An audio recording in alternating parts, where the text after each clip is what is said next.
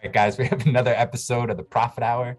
Today is 12/17, and this week was a crazy week because Wednesday we had the Fed talk and we were watching it closely, and it was crazy because earlier that day, there was a lot of fear in the markets, so the markets were down. Right as the Fed started speaking, about 5 minutes in, the market started recovering and rallying in a big way, and we hopped in we hopped in OXY, Microsoft, Amazon, NVIDIA, SPY, QQQ calls. I took one small loss on Hood, but they can't all be winners. But it's crazy because we saw large institutional buying right before the close on Wednesday after the Fed spoke. And the institutional buying was on puts. I believe it was QQQ puts. We saw puts on the Dow Jones, I believe. And then Thursday morning, we saw the same thing. And by Thursday morning, we were up literally 200% on some of our positions. So because of that institutional buying we saw, we cut all our positions for our profit. And literally like an hour or two later, all the markets came crashing back down due to a bunch of different news. But it's just crazy how, quote unquote, following the smart money really paid off for us there, and having just the proper risk management in place was a big deal. You have anything you want to add to that? Yeah. I mean, it really what we saw in the market afterwards. I mean, again, it has to do with all the news going on, right? The central banks worldwide and stuff, and how they're raising their tax rates and such. But I mean, wow, that was not what I was expecting. Glad we were able to get out of some of those positions very quickly and be very profitable. I mean, for the most part, we ended up staying out basically the entire day yesterday. I didn't really see anything I really liked. We did get into, we did short the Qs, we did short IWM. And in the meantime, it just, I'm still just like, wow, I was not expecting that. Yeah, it was a quick turnaround. I don't think we've seen that in a while, where we had that huge rally and then the huge sell-off the next day. But like you said, we took advantage of it because we quickly went from bullish, cut all our positions for a profit, and then quickly turned bearish. At the open too. I mean, we were cutting everything at the open. Right at the open. Starting not to look so great very quickly. Within, I don't know, not even 20 minutes in, the big put buying that we saw was ridiculous. And then we saw $18 million short on the Qs. Yep. Yeah, we saw huge shorts on the Qs. Huge shorts on IWM again came in. So I mean, that was just a sign. On top of that, you had the technical analysis, right? You start seeing everything dropping. You start seeing a lot of the headlines talking about Omicron and all the COVID news, and it's just it's kind of like a trifecta, right? Something's going on here. So yeah, we cut our positions and we quickly went bullish to bearish, and now it looks like our bearish position is paying off. And we say it every week. You have to be able to play both sides of the market. You think it's technical analysis and news is showing you it's going to look bullish the next week or so, bullish. Then you swap it around and go bearish. You got to be able to play both sides. You can't just do all calls and all call debit spreads every single day. You got to be able to play the put side of it too. I think it's also, it's important to mention, we trade a lot of options, but we also, majority of our portfolio is stock, right? So on these big dip days, we're taking a lot of our profit from the options and putting it into some of the high value stocks that we like Apple, Microsoft, go shopping, index fund, long-term stuff that's really going to make us the most money.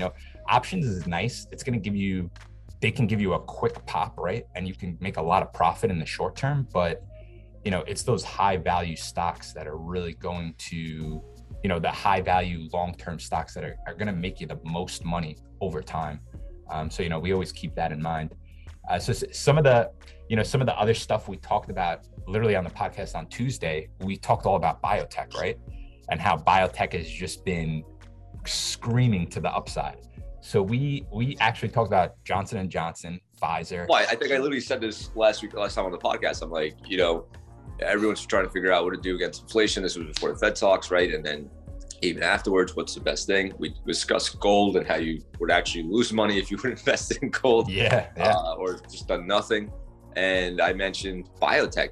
Is it a hedge? And biotech rallies around this time. I mean, look at a stock like Pfizer. We've had this since we started buying big in this since the 40s range, and look where it is now. Look what it's done since we talked about this stock. I mean, this thing went from just when we mentioned this from $54 up to $61.25. That is insane. And I saw them actually buying the $63 calls coming in a large institution buying earlier this week as well too. And look at Eli Lilly. I know Eli Lilly bounced off the news as well too, but I mean, look at a stock like that. And what else? What else can we define over here?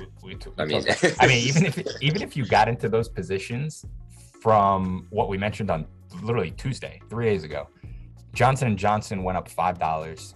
Pfizer went up $5. AbbVie went up almost $10.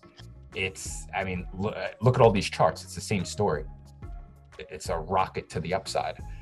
So it's just, it's one of those things. You got to have the proper risk management, know what's a good hedge against the market. And I think that was a great point you brought up last week. I mean, I think, listen, you look back at the charts, right, when COVID first happened, and biotechs, it recovered very instantly. If anything, it was like quick dent to it, and they shot right back up, right?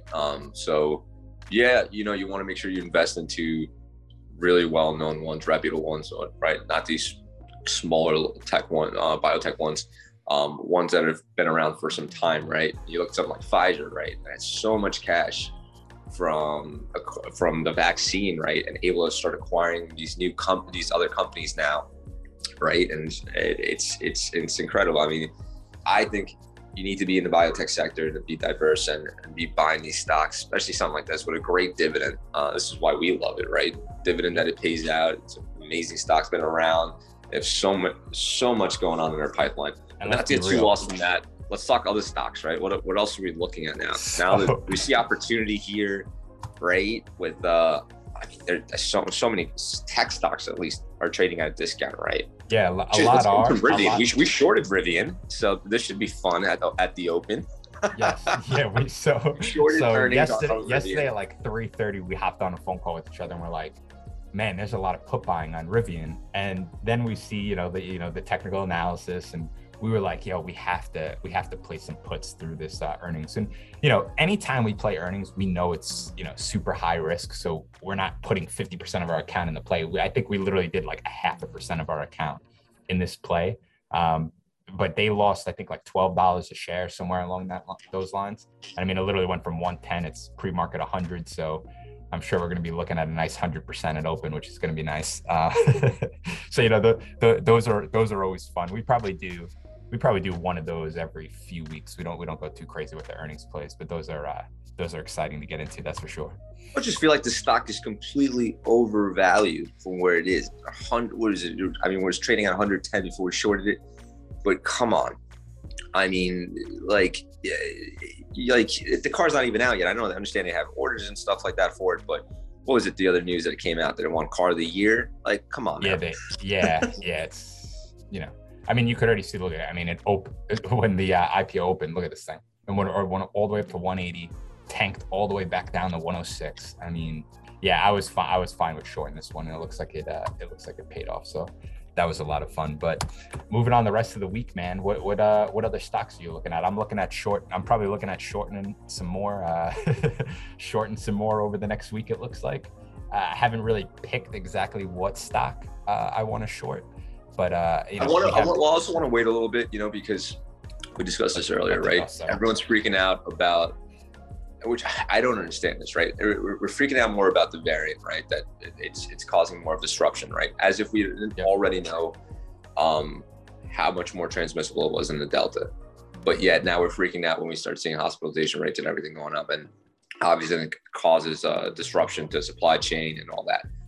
I mean, how are you freaking out about this now? Like, I just don't understand. It's crazy because we've seen this.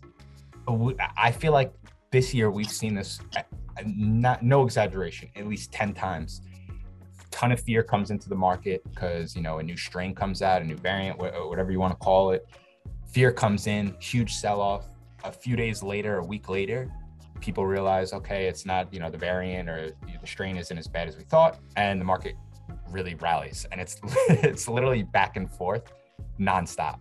So I don't know how long this time it's gonna last.